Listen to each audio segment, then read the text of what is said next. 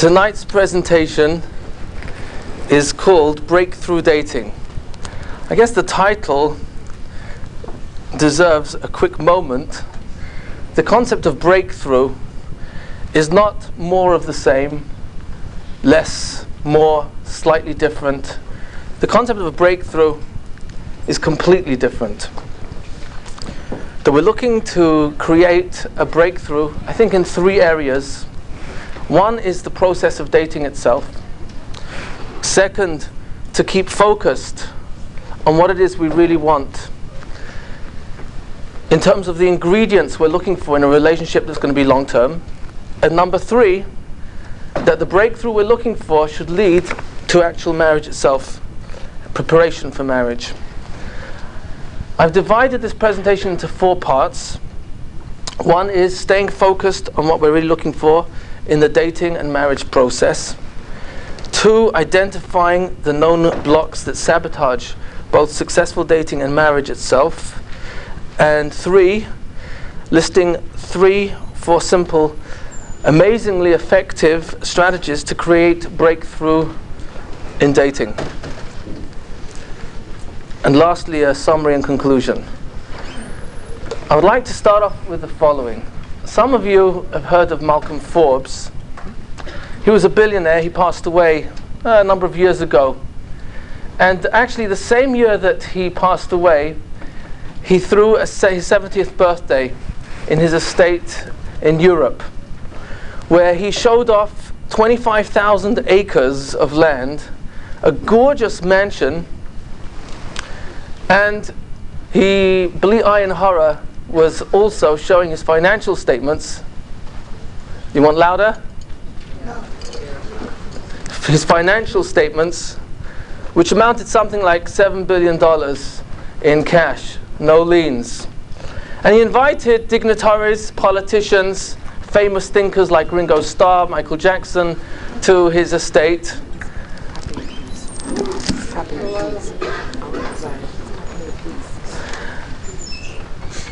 And as he's showing them through his grounds, he makes an offer. And the offer is, anyone who can swim the width of my Olympic-sized swimming pool can have either my 25,000 acre estate, or my $7 billion in cash, or he can have my only daughter and heir in marriage. Small print, the swimming pool is filled with sharks and alligators. Everyone turns down the kind invitation and walks to lunch, and on their way, splash! They turn around, oh my gosh, I can't believe it, someone has actually jumped in. And within 2 seconds, he's out the other side, dripping wet. If Mark Spitz was there, who won the 5 gold medals, he would have taken his hat off to him. And Malcolm Forbes walks over to this young man and says, young man, I commend you for your courage. Tell me, what do you want? You want my 25,000 acre estate? And he's dripping wet. He says, no, sir. He says, you want my $7 billion cash, no liens? No, sir. Smart kid. I have to assume you want my only daughter and heir in marriage. And he's still going, no, sir. I don't understand. You don't want my money, you don't want my estate, you don't want my daughter. What do you want? I want to know the name of the dude that pushed me into the pool.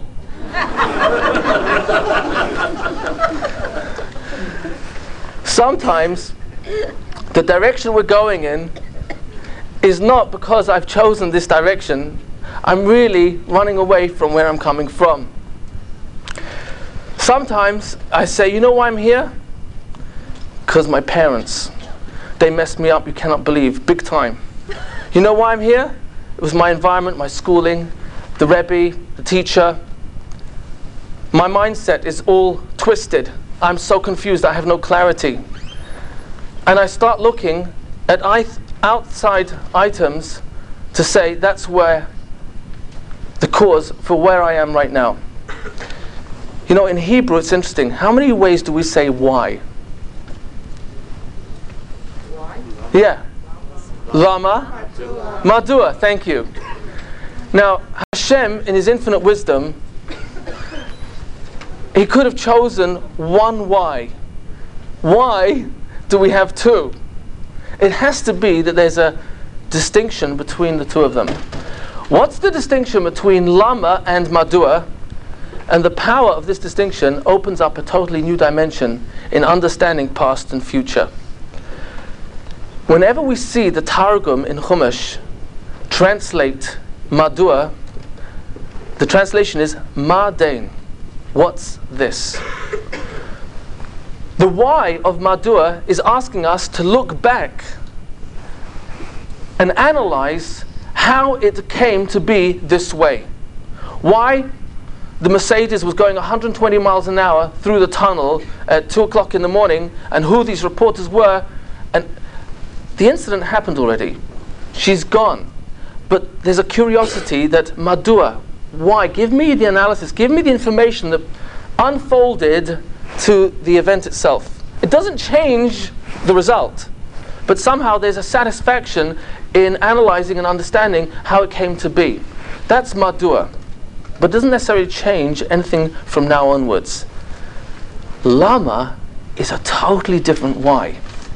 Lama translates the Targum lema dain.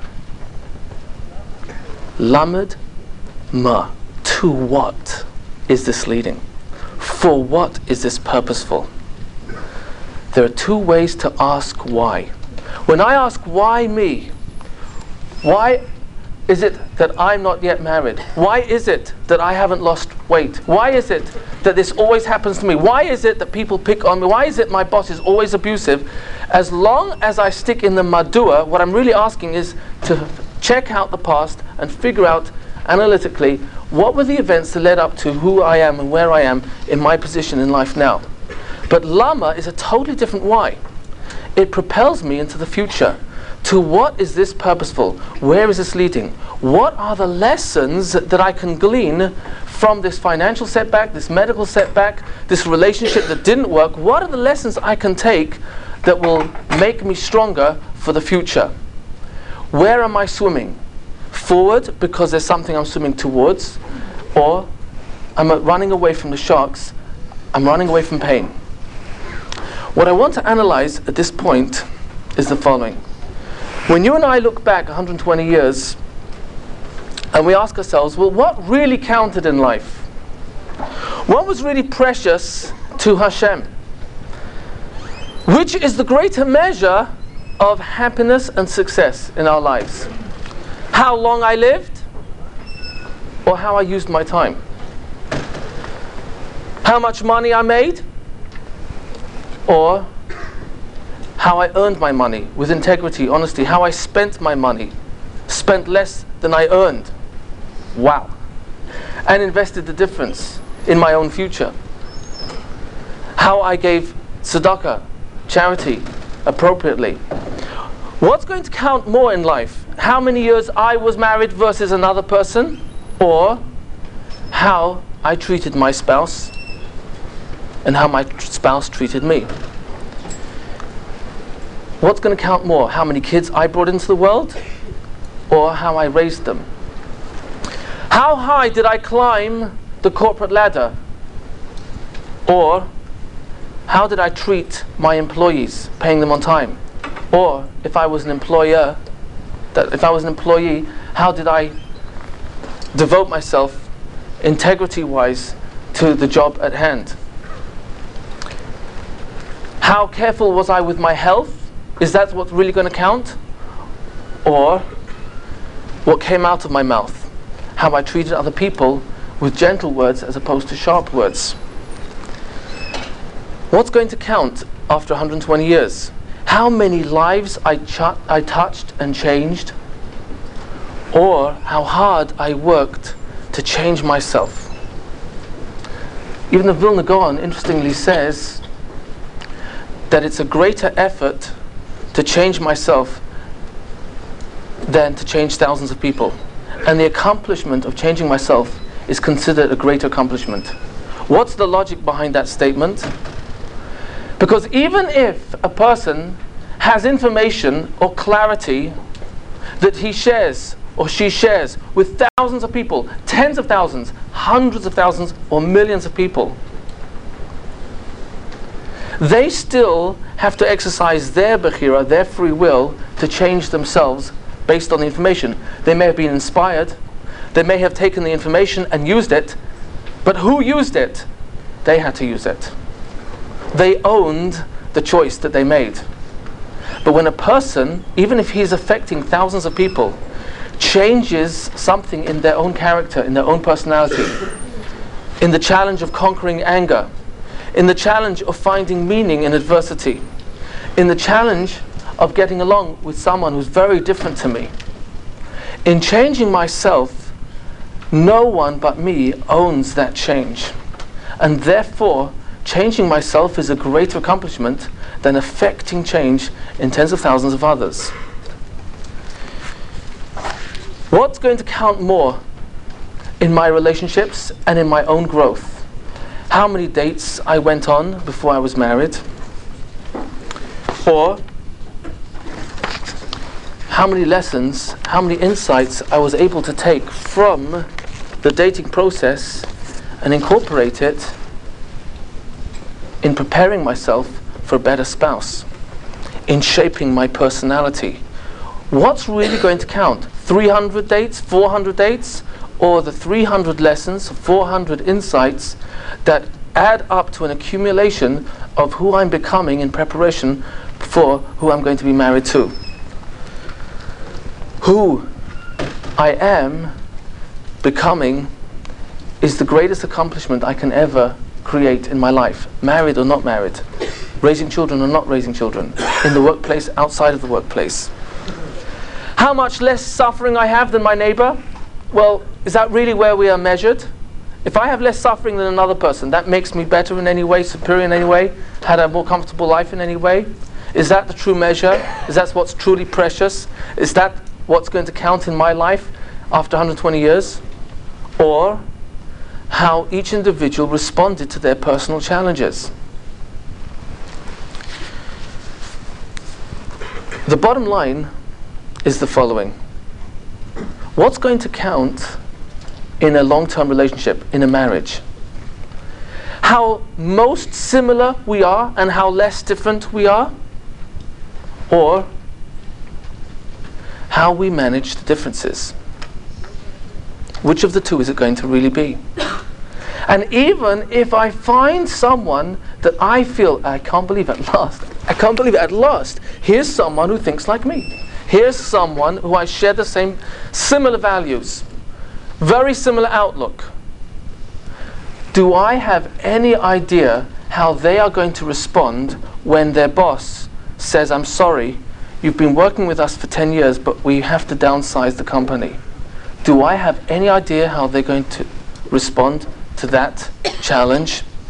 Do I have any anticipation of my boyfriend or girlfriend, chas and kala to be, husband or wife, when they're laid off or their mother or father, God forbid, passes on? Do I have any idea how emotionally attached they were that suddenly they fall apart? And I can't believe, look, it's 6 months already. Get out of your depression. I can't take it. I married you because you're so upbeat, you're so happy and positive, and here you're totally falling apart. The question I'm throwing out is, what is going to really count long term?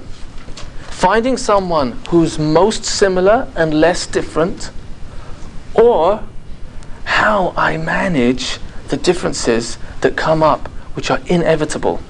Because there's no way I can know that you're going to raise children this way until you raise children this way. There is no anticipation. I cannot have any possible reference. Even if I see how you are with children, I say, wow, I'm really attracted to you for your motherly instincts. And guess what?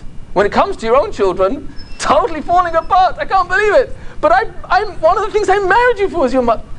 How do I know? The answer is we don't. So what are we looking for in a spouse? What are we looking for in a potential partner? More similarities, less differences? Or is the dating process relate more to who I am and who I'm becoming who I'm preparing to be as a long-term spouse to whoever is fortunate to marry me. I want to share with you quite a shocking story, which, as far as I know, is still Teresh Baal Peh, and I've never seen it in any sefer.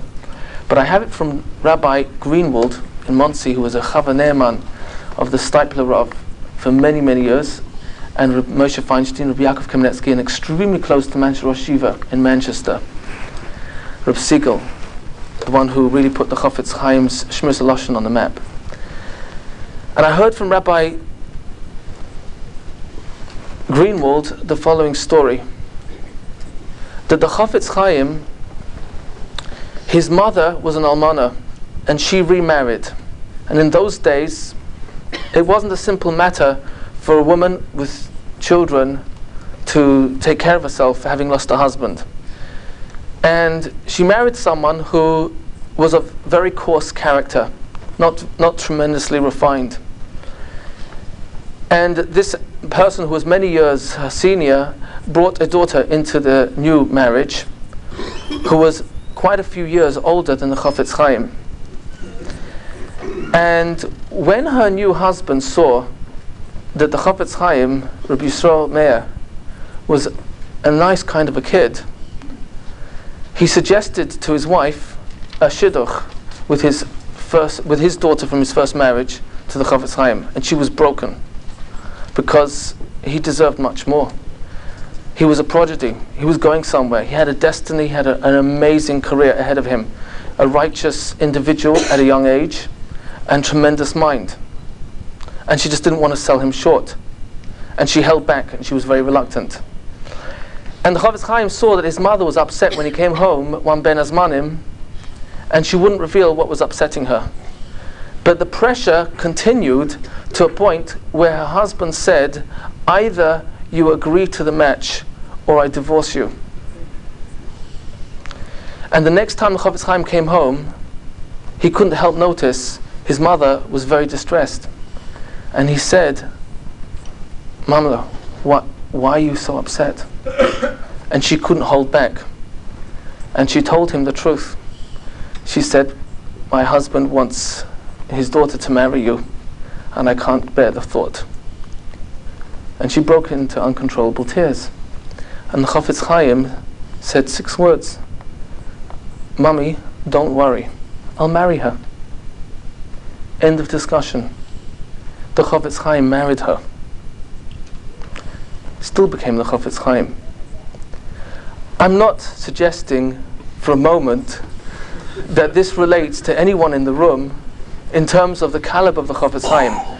The piece I do want to take out, which I believe is a principle that is shav l'kol nefesh, is the following piece. Is it who I marry that's going to make the real difference? Or is it who I am in my personal inner strength in dealing with differences, in handling anger, in enduring irritation, in responding to an insult, in reacting to a harsh word? What's going to be the real measure of a long-term relationship? Who you are in relationship to me, or who I am and who I am still becoming?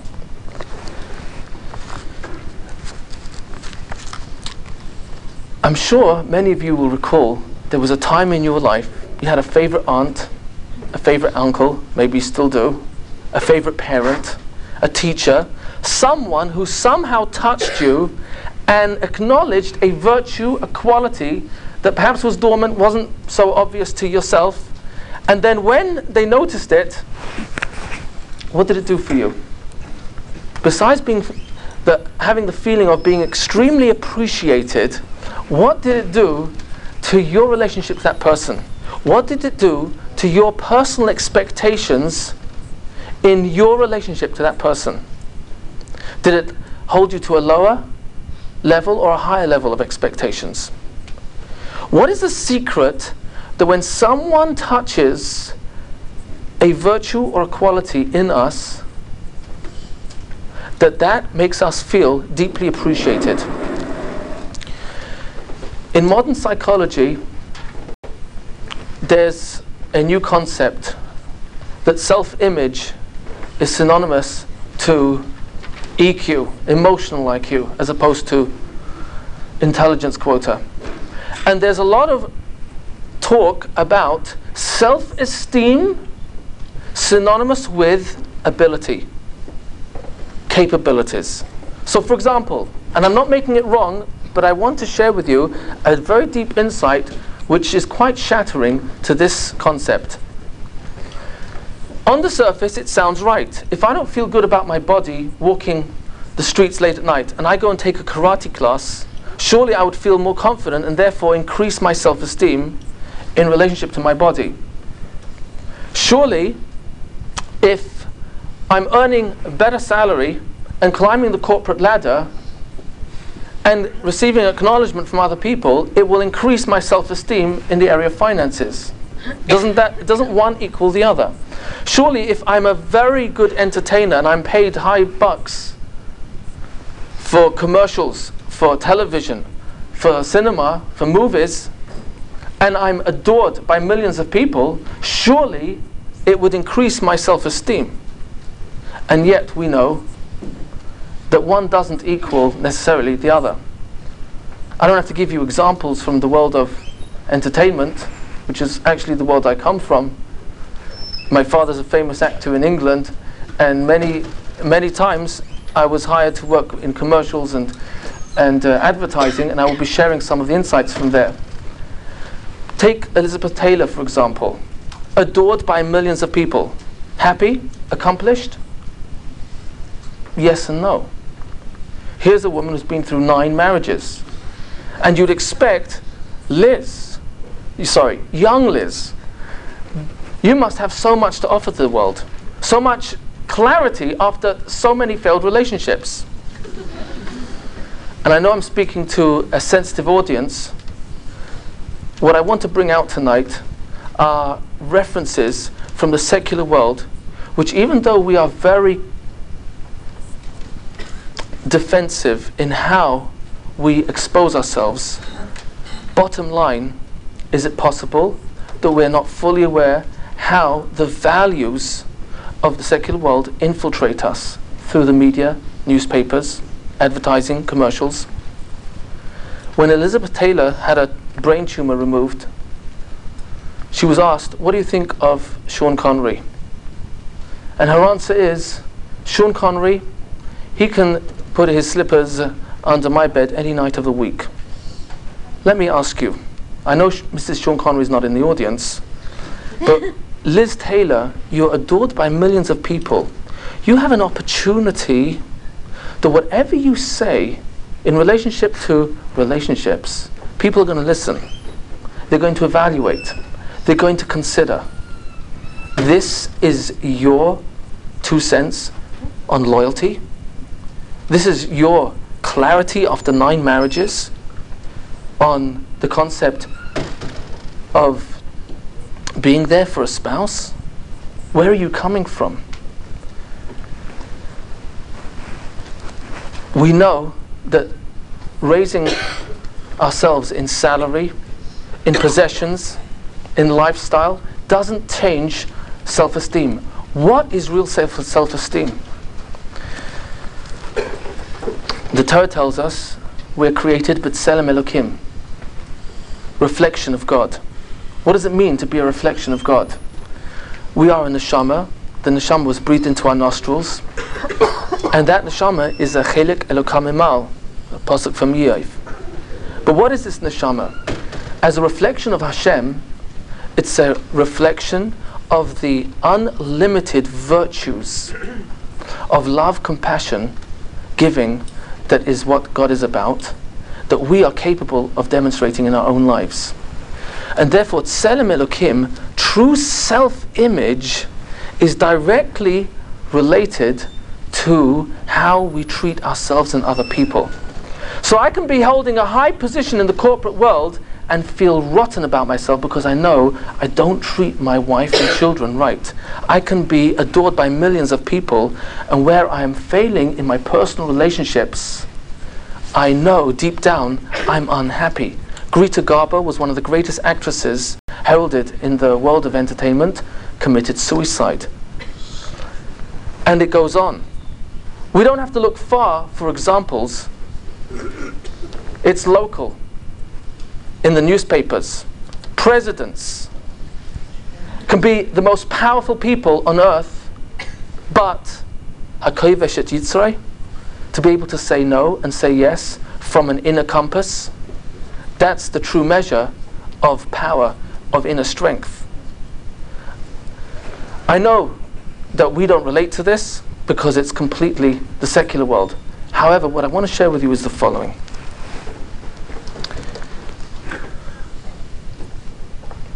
There's probably no one in the room who watches television, and therefore I'll be relating to your friends who do.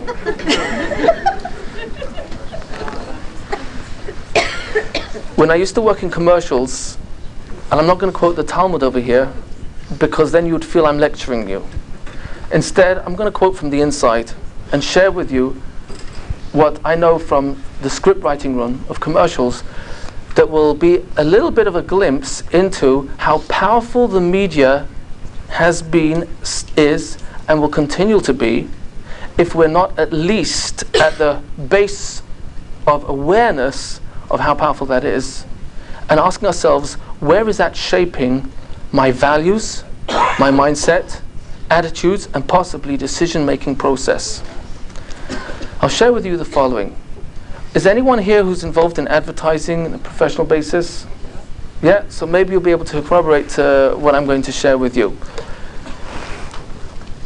Some of you probably have heard of Saatchi and Saatchi. They used to be the biggest advertisers in the world. My mother's best friends with Mrs. Saatchi, father and mother of the 4 sons. So I used to work in commercials for them. I don't say that to impress you. I rather want to qualify my credentials for speaking about commercials. Commercials are created with a very simple formula. In fact, it's so simple, there's almost not a commercial that has been designed without consulting this formula. And I'm not referring to commercials alone. I refer to magazine photos, advertisements, still photos on buses, and when you're going down the FDR and you see placards selling drinks and cigarettes. The formula is very simple, and the secular world is more aware of what's going on over there, but what I'm going to share with you are insights which are less known to the public, even though it's accessible, this information, but when people find out or know, very often they're outraged. The formula works very simply like this. Psychiatrists, psychologists, and therapists are hired to identify all national hang-ups of different target groups in society: male, female, age, social status, financial status. That's basically the criteria that they use. A long list is made of the hang-ups, negative emotions that people experience: loneliness, depression, feelings of unloved, I'm ugly, and therefore all that will be associated to that. Feelings of guilt that I don't pay enough attention to my children. Feelings of not being successful, of not having meaning in my life. Long list, depressing. And on the other side of the page, a parallel list of the solutions. Simple enough so far. You don't need brilliant psychologists for this. How do you sell the product? Very easy. First they identify who it is they're selling the product to. And once they've identified the age group, gender, social status, etc., we take the hang-up, we depict it somehow in the commercial. I'll give you a few examples in a moment. And then we take the product. It makes no difference what the product is because we're not selling products. They are not selling products. They heavily associate the product with the solution. So that what we're really seeing on screen, in the commercial, in the still photo, going down the street, waiting at the bus stop, flipping through Time magazine, reading through the newspapers, is a powerful association of product, pleasure will solve this problem. As simple as it sounds, and probably you would imagine it only appeals to shallow audiences. Do you believe that's true? No. Glad to hear it. Let me share with you one or two quick examples, and we're going to relate this deeply to relationships. In England, there's a commercial that's done for British Telecom. Some of you may have heard of it. It's the equivalent of AT&T in Europe. It's a good product, by the way. I'm not here to knock products. And they came up with the following commercial. It's called The Hunchback of Notre Dame. And it goes something like this. I'll animate it somewhat, and it'll wake some of you. Shh, I didn't mean to wake you, I'm sorry. It goes something like this. You'll recall The Hunchback if you read the book or saw the Disney version. The Hunchback is in the tower and is in total panic. This ugly creature, you cannot imagine, he's so ugly. Spielberg must have been by this one. He is so ugly that when you first look at him, you squint. It's just disgusting. And this ugly creature is in total panic. Any moment now, the murderous mob who are marching down the cobbled streets are going to come with their fiery torches and their bloodthirsty eyes and burn and tear this creature apart. And while he's in this panic, suddenly, in the middle of the commercial, the telephone rings. Remember, this is 400 years ago. He pulls, thank you, cellular. He pulls the receiver off the wall. And on the other end of the line goes something like this. A sweet 16-year-old. I love you. I love you. He pulls the receiver away from his face and he declares,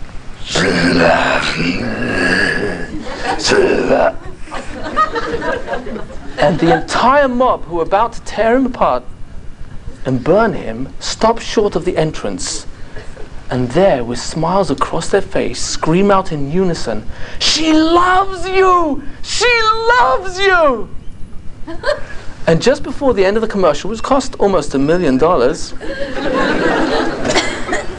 goes across the screen the following caption in an English accent, which I can do quite well.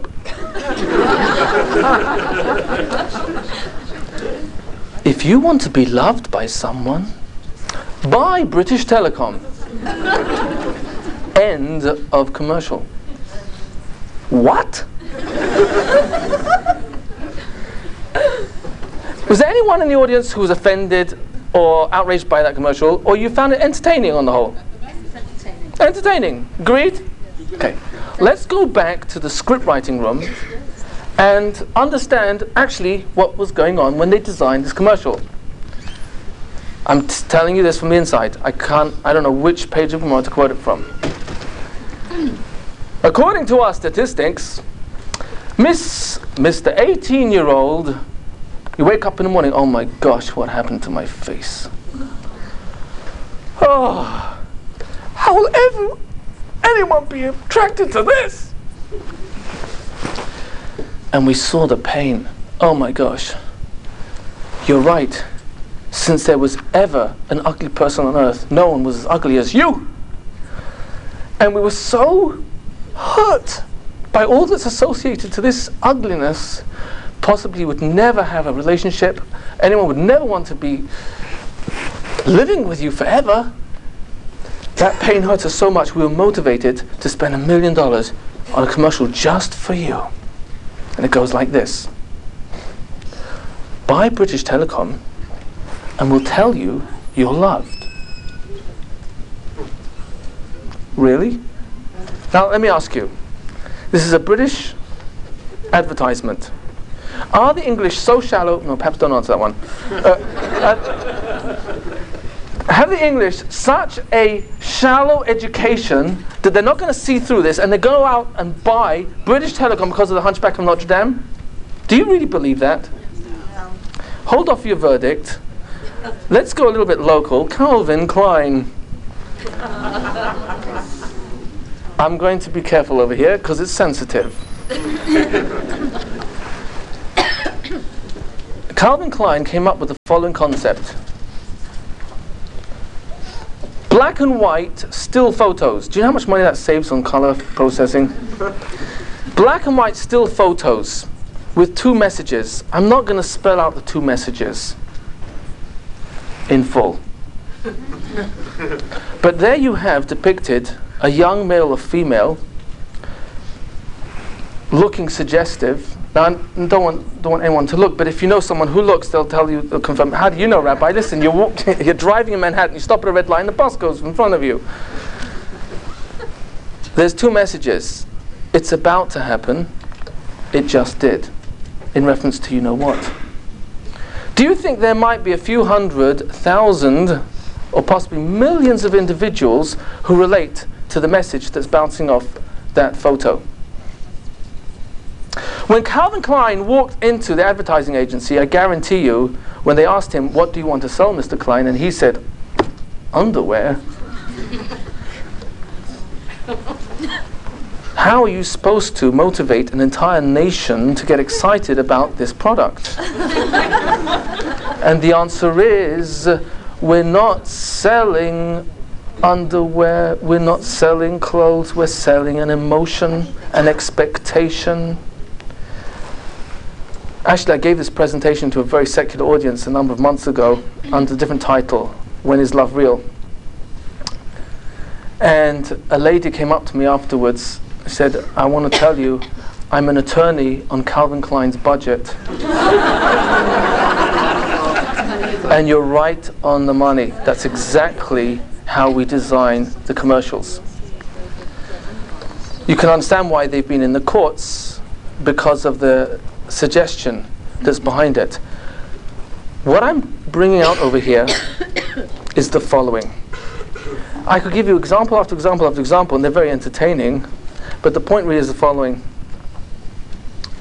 How many commercials has the average American kid, I know this doesn't relate to anyone in the audience, but those of you who have friends who do know what I'm talking about, you'll be able to explain this to them.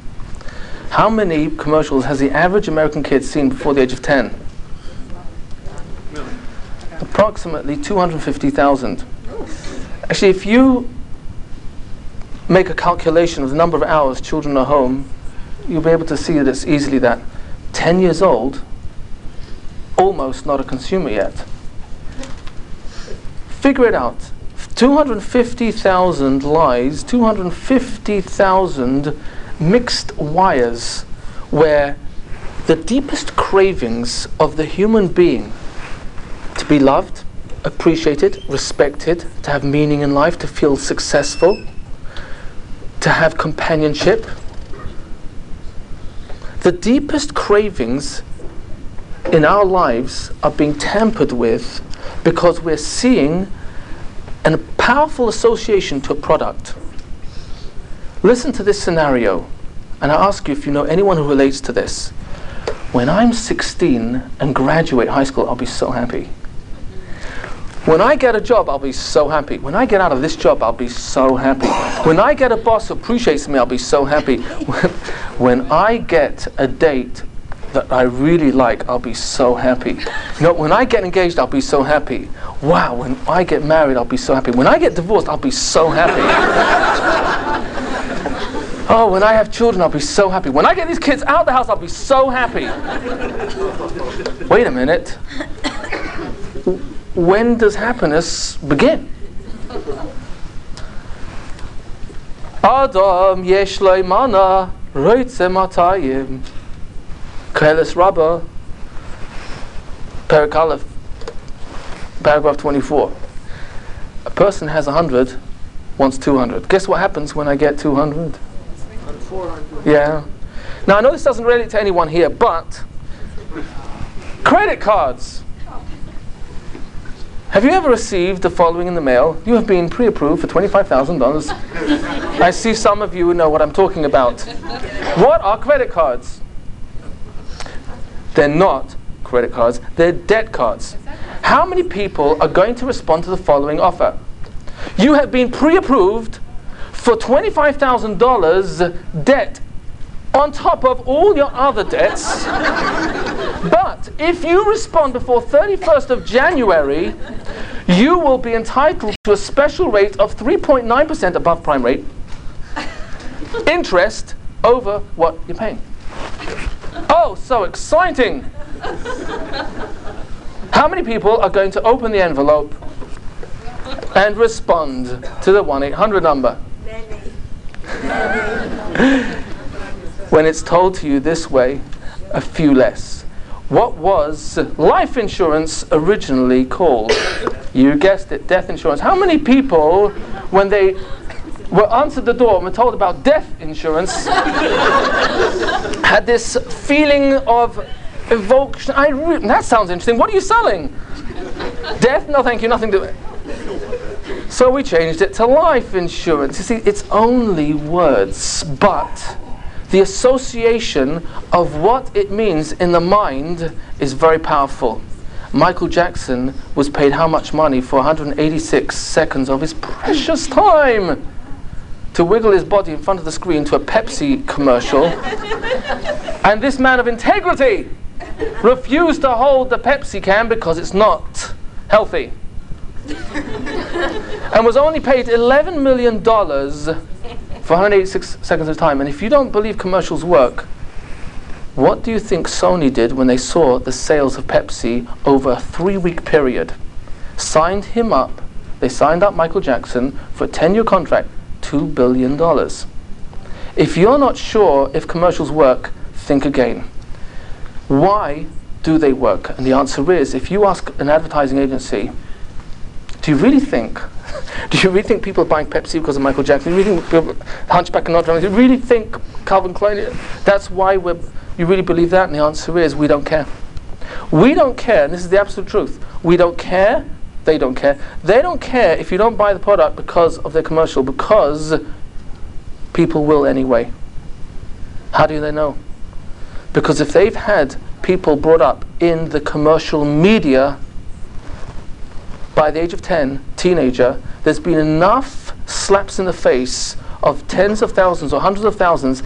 Is it possible that even if you and I did not watch 6 hours TV, that the value system that's been wired up in those mindsets has infiltrating the Jewish community heavily, so that happiness, meaning, virtue, quality of life has been deeply associated to lifestyle and not who we become by the choices we make in employing the God-given bechira that we actually have to control anger, to look for the good in ourselves, to make a choice to change our diet, add more exercise, be more careful, less coke, to make a choice to look for virtue, to make a choice to control our tongue with Lashon Hara.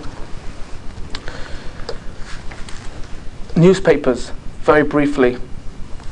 The power of newspapers is such. Where I put my watch. Thank you. Someone's watching. Newspapers. What's the power of newspapers? Would newspapers sell as well if they were reporting all the good news? So to sell a newspaper, what do we have to do? If there would be a violation of an Isha, would it get to the front page?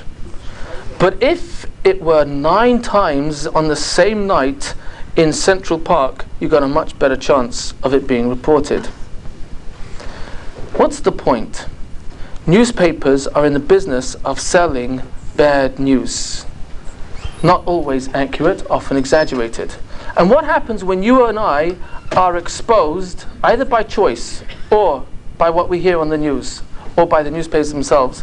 What happens to our expectations of morality in society, especially when leaders are caught in violation of some of the basics of morality and ethics? What happens to our expectations of our leadership? Does it increase or decrease? Do we become more sensitive to purity of values of Kedusha and Tahara? Or do we become less sensitive as we get more exposed? If there's any Israeli in the audience who was in any of the wars and can relate how they freaked out the first time they saw a dead person and minutes later saw another person killed will tell you an amazing insight. They were already getting used to it. Chazal tell us, Kol haroyeh soita. Any person does make a difference, child, man, woman, or Rosh Hashiva, who sees a soita, a woman who's only accused of adultery, yazi et atzmai min hayayin, has to increase something of sensitivity in their holy lives of kedusha. Otherwise, it's going to decrease our sensitivity to our expectations of society. And guess what? When it gets more and more local, are we more outraged if we violate, or less outraged? What newspapers and the media successfully do is desensitize our ability to have clarity on the deepest issues that are pivotal in relationships. Sensitivity, kindness, generosity, love, affection, appreciation, gratitude, forgiveness, saying thank you, saying sorry. What's become now known as the EQ, the emotional IQ, the bottom line is, thank you, the midas of a person are the measure of a person. Our kindness, our giving, our personalities. And these are the long-term ingredients in every relationship that is long-term. There are no secrets, there's no magic. That's the bottom line.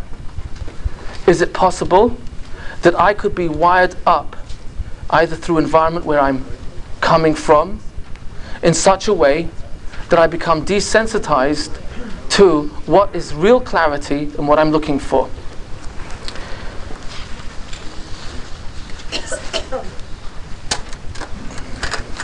I will never forget, some of you remember the Beatles. I know this is a religious audience, but some of you still remember the Beatles. Am I wrong?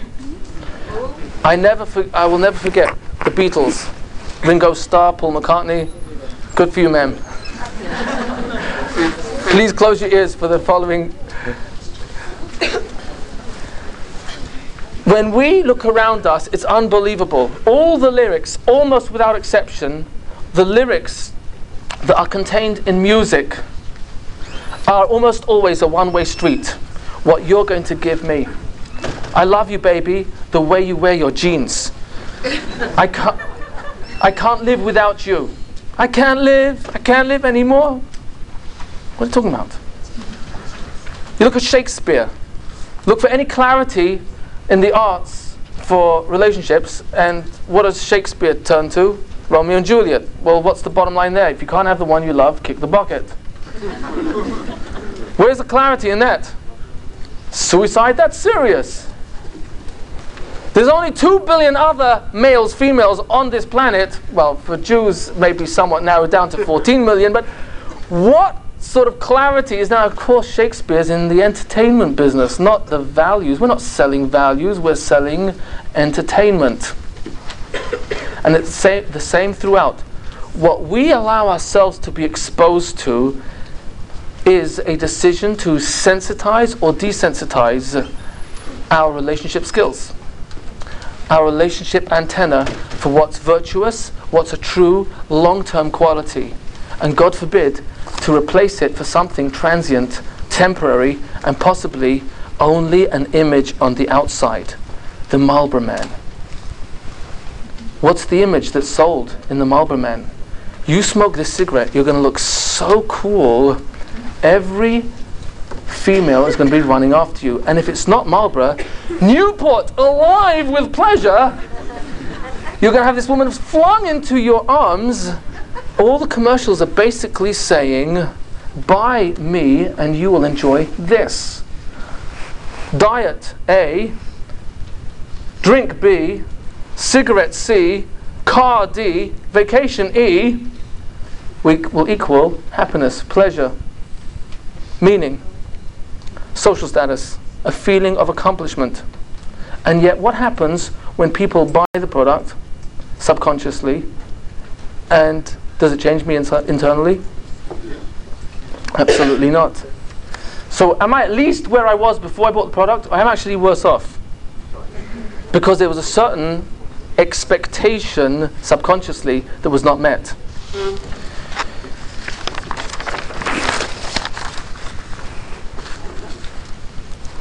I've identified the media, commercials, newspapers as some of the sabotagers for clarity when it comes to the relationships, because what's really going to count long term are the virtues and qualities that really equal love. Because what is love? What is love? We know Rav Dessler, giving is love. Giving appreciation.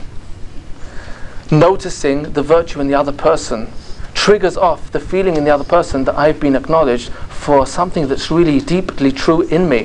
Whether it's your responsibility, whether it's your financial responsibility, whether it's how you take care of your body, whether it's how you relate to other people, or whether it's how you manage people, whether it's how you answer back without anger. Whatever is the virtue or the midah that a person demonstrates, ultimately, when another person recognizes that, then the person who has that virtue feels appreciated. Who's the one who gets the most appreciation? Who is the one who gets the most admiration? Who's the one who gets the most honor, respect? Hamechabed et habriyas, the one who gives the most to others, the most appreciation. It's reciprocal. K'mayim panim. Just like the face is to water, kain leiv ha'adam, so is how we feel. When I feel animosity towards you, I'm not going to be able to hide it easily for long. When I'm looking for the virtue in you, and you recognize that, that's what's going to deepen. And what happens if I find deep virtues? Loyalty, love, concern, empathy, listening, sensitivity, sense of humor, caring, gratitude, appreciation, sorry, acknowledgement, admiration. There are so many that equal a real love relationship, that I think what the Chafetz Chaim was teaching us is that it's not who I marry that's going to equal a happy relationship, it's who I am and who I'm becoming that's going to be the real measure. Because guess what? Can I change you? Has it ever worked? Isn't that amazing? And yet, which recipe do I try when it didn't work 3,000 times? The same recipe? No! So what does work? Why does changing myself work? Because you're responding to someone else. So when I change myself, you're not dealing with the same me. You remember Sarah Imenu? She denied that she laughed. Wait a minute, the Torah actually put in writing that you laughed, Sarah. So how can you say I didn't laugh? How can you outright deny it? Aren't you in touch with yourself? Aren't you in touch with your feelings? How can you deny that? And the answer is, says the Kotzker Rebbe, as soon as she realized that she made a mistake, she let go. And when she was accused of laughing, she said, that wasn't me. That's not the same me anymore. I let go.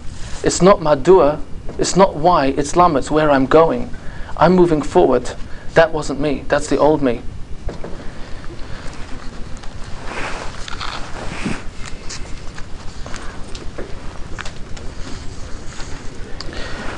Unfortunately, there's a tremendous loss of confidence in the institution of marriage altogether. In the last 20 years, divorce, marital strife is on such an increase that is it any wonder or blame that the dating process becomes that much more of a detective work, that much more caution is exercised? It's only understood. So what's the way around this? When the fact of the matter is, what happens if I myself am scared of marriage, consciously, subconsciously, because my own parents are divorced or aren't happily married? And even if they're not the 50% statistic in the secular world of divorcees, does that make the other 50% automatically happily marriages? And what happens where even if my parents are happily married, I see my peers getting married. Mazel tov, mazel tov! 5 weeks down the line, 5 months down the line, oh my gosh, I can't believe what they're going through. Or it's other members of the family, siblings, and it's so local. Is it difficult to understand that I have my foot on the brake at the same time that the other foot's on the accelerator? I've got to be very careful. I don't want to become a statistic. I don't want to get hurt. I don't want to get married a second time. I want to make it work the first time. But what's going to be the ultimate measure? My confidence in, oh good, I found the right person.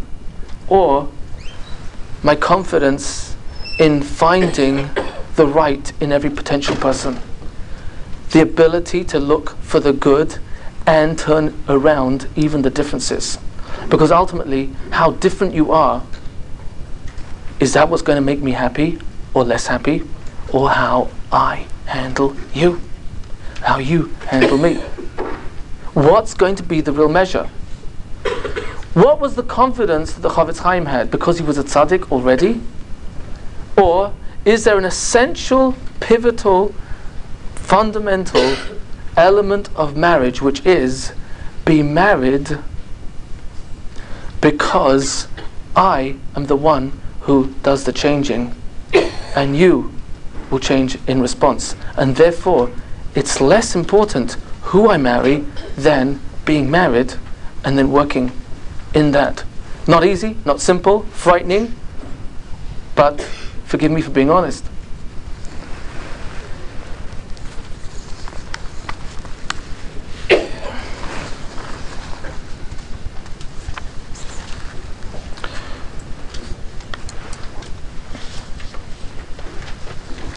I want to share with you a list of 4 powerful ways to create breakthrough dating. I want to give you a phone number of a therapist. 1-800-ALMIGHTY. The ultimate therapist. Now, have you heard it before? I know. And I'm not going to say it again. I think this might be with a slightly different slant. We all are familiar, we've been quoted many times over, the Gemara in Moed Katan. It says every single person has been allotted a spouse, a partner, in marriage. In fact, it's interesting, the actual language there is that every single day, a baskel, a divine voice, calls out who is matched for who. One of the questions asked is, well, why are you calling it out every day?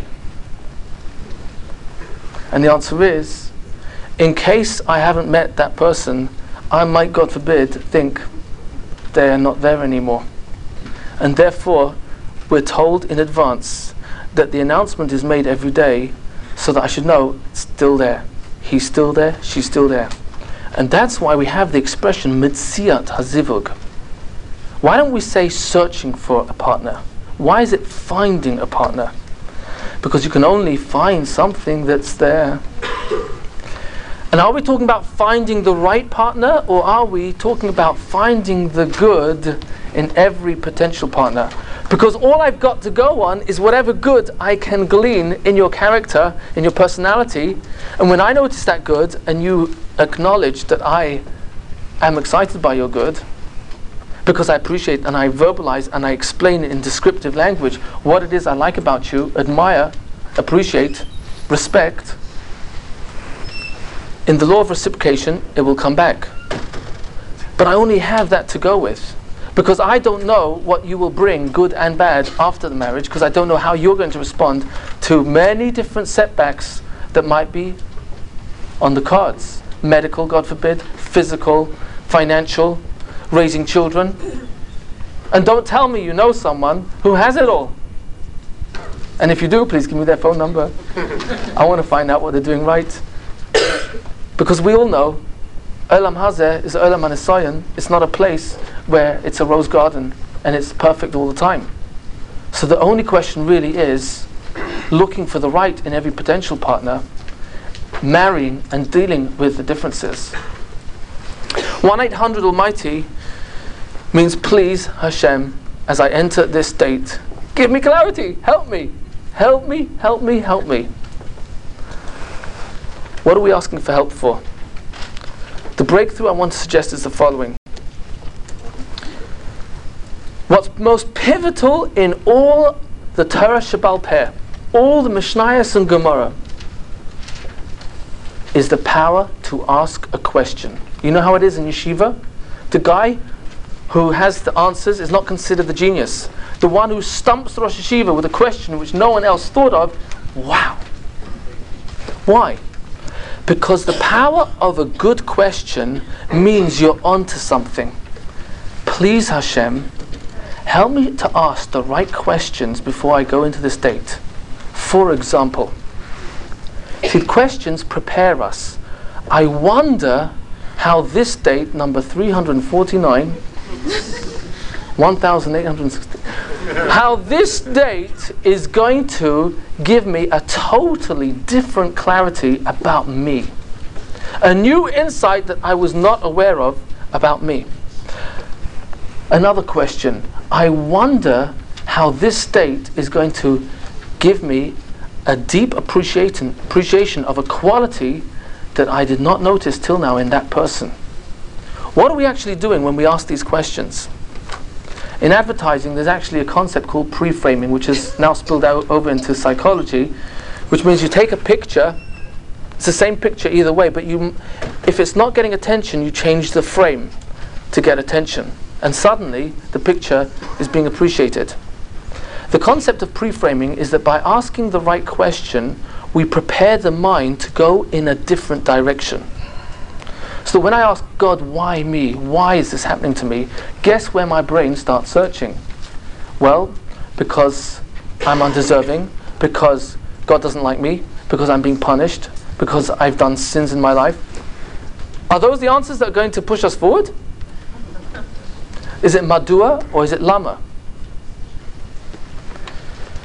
How can I find deep clarity in every shidduch that doesn't work, that will bring me closer to what I need to focus on in the ingredients of a long-term relationship?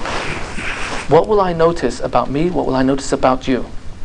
Help me to notice the good. Don't let me be blind to the clues of the bad. One person once asked, this man I'm dating for a number of dates, we're very close to engagement, but something really bothers me. His anger. He's short-tempered. Do you think he's right for me? And the answer was, do you have the confidence that in a relationship with this man, in marriage, you will find whatever it takes to handle that anger? Because that's more important than finding a way to change his anger. And as long as I don't want to take responsibility for my bechira in the relationship, guess what I'm really doing? When you change, I'll be happy. When you control your anger, when you start showing me more respect, then I'll be able to respect you. Now, I know no one's ever heard of this before, but some of you have friends who know what I'm talking about. The point being that when I make you wrong, and I tell you that you've got to change for me to be happy, who's responsible for making this relationship work? Who am I making responsible, and how much effort am I willing to employ? So as long as it's the other person's faults that have to change, I am going to move on to the next relationship. Where I may not notice is that marriage is an institution that even once I found the right person, there's plenty afterwards that I'm going to be hurt by, and the measure is still going to be the same measure. How strong am I to handle the differences?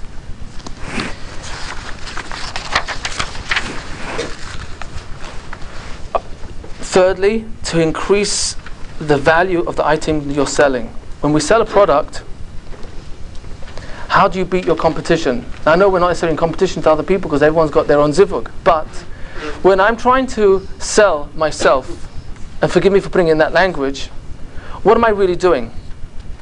I'm selling a message of what value I have to offer in a relationship. So, in increasing the value of who I am becoming as a person in my mitzvahs, that basically is my personal growth that I'm offering in a relationship. So my endurance of irritation my conquering anger, my finding the good, my being forgiving, even when you make a mistake, which is unforgivable, or almost unforgivable, is what's going to create more value and make me more valuable to the other person. So it all comes back down to who I'm becoming in my own life. That is really who I am is what's going to make the difference, not who she or he is. Do you remember coming home and showing Mummy that picture, and she said, "Oh, Sarala, what a beautiful picture. You're such a brilliant artist." Did you believe Mummy? Yeah. Yeah, you believed her? Scenario number 2.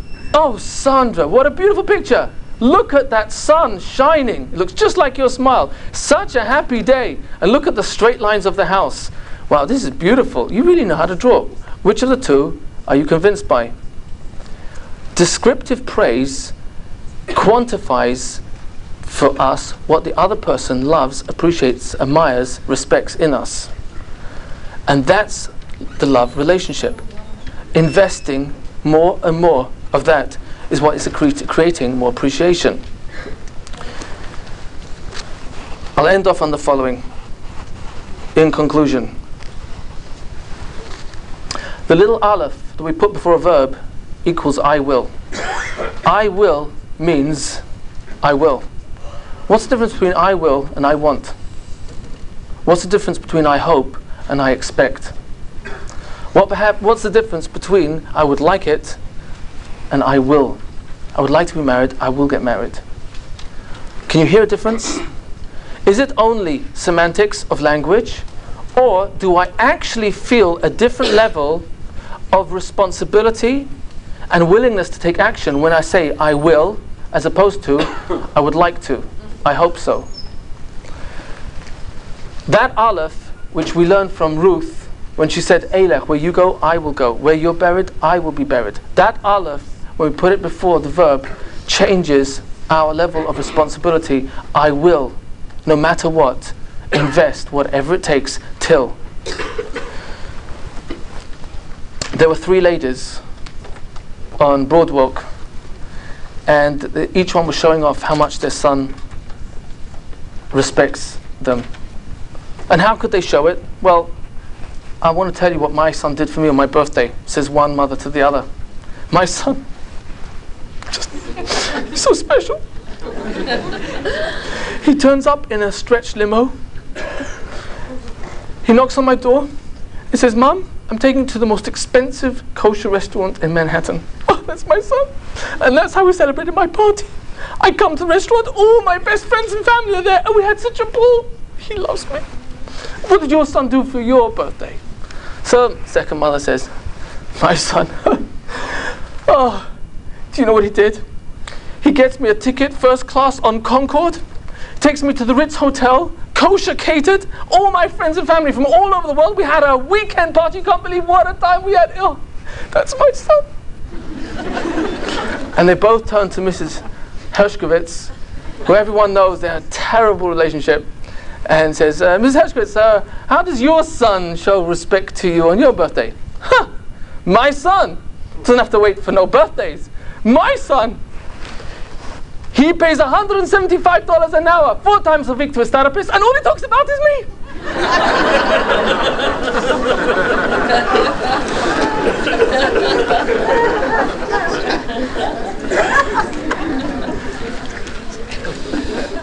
I am the only one who is able to make a choice about my future. If it's my parents who did things messed up, teachers, environment, schooling, I'm taking responsibility away from the bechira that is God-given and telling the world, when they change, I'll be able to move forward. Bechira is ours. Marriage is not easy. Dating is not easy. The bottom line is, the gift of who we are is God's gift to us. What we do with where we came from, the people that were in our lives and did whatever they did, encouraged or didn't, fed, nurtured or didn't, who we become with the choices we make is our gift back to ourselves first, and it's the gift of who we are preparing ourselves for our future spouse. Thank you for your patience. Oh, okay. About 10 minutes. Right. You can leave them on. Right. A couple announcements. Okay. Thank you very much, Rabbi Red. Certainly, I think you opened my eyes in many ways. I just want to make a couple announcents before we continue. We'll have about 10 minutes of questions. If you have any more questions, you can pass them up. But before we go further, I want to let you know that there are upcoming events this coming Tuesday night, next week. We're going to have an event for men only, and that's Shai Astra, who's a social worker. We'll be talking to men on the topic of burnout, the rekindling of hope. Some of you may have heard him, but he's been giving groups on this, and he's coming here this coming. Some excellent questions. I'll ask them in the order they came. We'll have to give short answers. They deserve much more, though. It seems that you are implying that one could marry anyone. Is that what you mean to say? Yes. In short. And I will add that there's a minimum. There is a minimum. And the minimum is simple. It's what we already know. Basic Yirat Shamayim. Obvious demonstration that they are on a growthful path in terms of working on midas. And even though you won't hear it from everyone, Asei Harav, that they have someone that they are connected to. The reason why is, especially for the men, it's been noted many times that when a single man is learning Torah consistently and has a rabbi that they're connected to, that rabbi is helpful in pushing them over the edge when it comes to dating, in making the commitment that's really needed. And in marriage itself, many times there are problems where a spouse has a husband who is not connected to a community. This is something that's mentioned many times by Rabbi Victor Miller, because then who do I turn to? We have to find a mutual friend or therapist, counselor, whatnot. But yes, my basic answer is, it's the right in every potential person that we're really looking for, and that by changing ourselves we can almost handle anything. And the proof is the Jewish people are compared to an olive. When you squeeze an olive, what comes out? I know, olive oil. But what determines the quality of that oil? The ripeness of the olive. The strength that we have created by who we are becoming in our own conquering ourselves, whether it's anger, whether it's appreciation, whether it's verbalizing appreciation where we just think the other person understands that we are thankful, whatever it is, it's us who we are becoming that is the inner strength. And therefore, whatever adversity comes in a spouse who's different to us, what's going to come out is whatever's inside. So it's building our own selves which is most important, and then a person can almost take anything. Now, am I speaking from experience? The answer is yes. We all know what it's like. How we measure up to difficulty is who we are, not necessarily how difficult the situation really is. That was a long one. Isn't anger a sign of arrogance and akin to idol worship? Should someone choose to spend his or her life with an angry person? Good question. Excellent question. Of course, you don't want to spend your life with an angry person. Anger actually is a choice. If I say you make me angry, what am I really saying? Who's responsible for my anger? You're responsible. But wait a minute. Do you know why I'm really angry with you? Because I can't handle the intimacy of this particular subject. And therefore, when I get angry, it puts a stop on us going any further. And that's one of the major reasons I'll get angry with you. How can a person break through that anger? The answer is, Chavetz Chaim says, a gentle voice. But it's not easy. Someone said sharp words to you. Someone insulted you. Someone insulted your mother, your father, your brother, your boss, your dog. Now what? Answering with a gentle voice and not answering with sharp words in response. What will happen long term if a person over time learns to control their response to someone who's ill-mannered, ill-tempered? It's us changing ourselves that will affect the change in the other person. So there will always be things probably that will anger one's spouse. You don't have to be sold to living with an angry spouse all one's life. It depends on how I respond to that spouse's anger. How can a Balas Tshuva overcome the stigma adorned them by the community and become accepted as an individual and as a possible shidduch? I think my answer to that is the more I accept myself as someone worthy and deserving, the less it will matter what other people say. Oh, you're Sephardi and you're Balas Tshuva and you're 28. What do you expect? And the answer is, if I'm a Balas Tshuva and I'm Sephardi and I'm 28, and I've worked a lot on myself, and I've got a lot of inner strength, and I can stand up for myself, and I'm not going to be abusive, sharp in the way I respond to difficulty, I know in myself that I'm deserving of better. So don't give me a deaf son of a Rosh Hashiva. Give me a suggestion that is on par to who I am and what I deserve. How do you suggest that each member of this group, all persons in this room, work on changing themselves for the better with the goal of being an even better spouse? Good question. Love is appreciation. It's not more than that. Appreciation is the deepest giving. When you're on a date and you're saying, oh my God, who set me up with this person? I can't believe it. 2 hours and $45. This is crazy. This is so crazy. That's one way of responding. Another way of responding, this is fascinating. This is absolutely fascinating. There has to be something that I can take from tonight that I'll go to bed with and say, Rebbeinu Shalom, you know what? There was a virtue in that person which I've never seen the way it was expressed, the way he expressed it.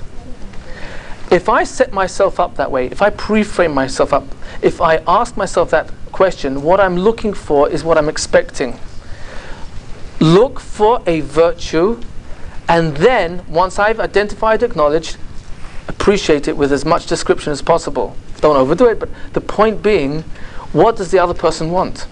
The same thing I want, appreciation, to be acknowledged for the virtues that I do have. And that comes from taking a personal interest in what's going on in their lives, what they've accomplished, what their aspirations are. And instead of moving from one question to the next, take a deep listening and interest in whatever specifically they're talking about. So appreciation is what makes a person feel loved. Last question, where should one set their limits with how much imperfection to accept in another person, especially if one isn't sure what imperfections one can handle? Good question. Where do you set the limits? When I went to the Master Rosh Hashiva, Rabbi Segal Hatzal, I asked a similar type of question. He told me, you understand, when you look for a spouse, look for Yirat Shamayim, look for Midas Tovos. I asked him, well, what about her looks? So he said, if she has chen, if she has a beauty on the face which reflects the personality, those are the three main criteria. What about all the imperfections that I don't know about? The answer is, you can date and date and date with the same person. Will you know how they're going to respond to adversity after marriage? Will you really know? Everyone knows we don't have the information, and we don't have the nevuah. And therefore, the real question is, how do I make myself stronger in dealing with other people's imperfections and my own, and not when will I find the person that is absolutely right for me, or close to right for me, or most similar to me, or less different to me? Thank you for your patience. There's no time for more questions.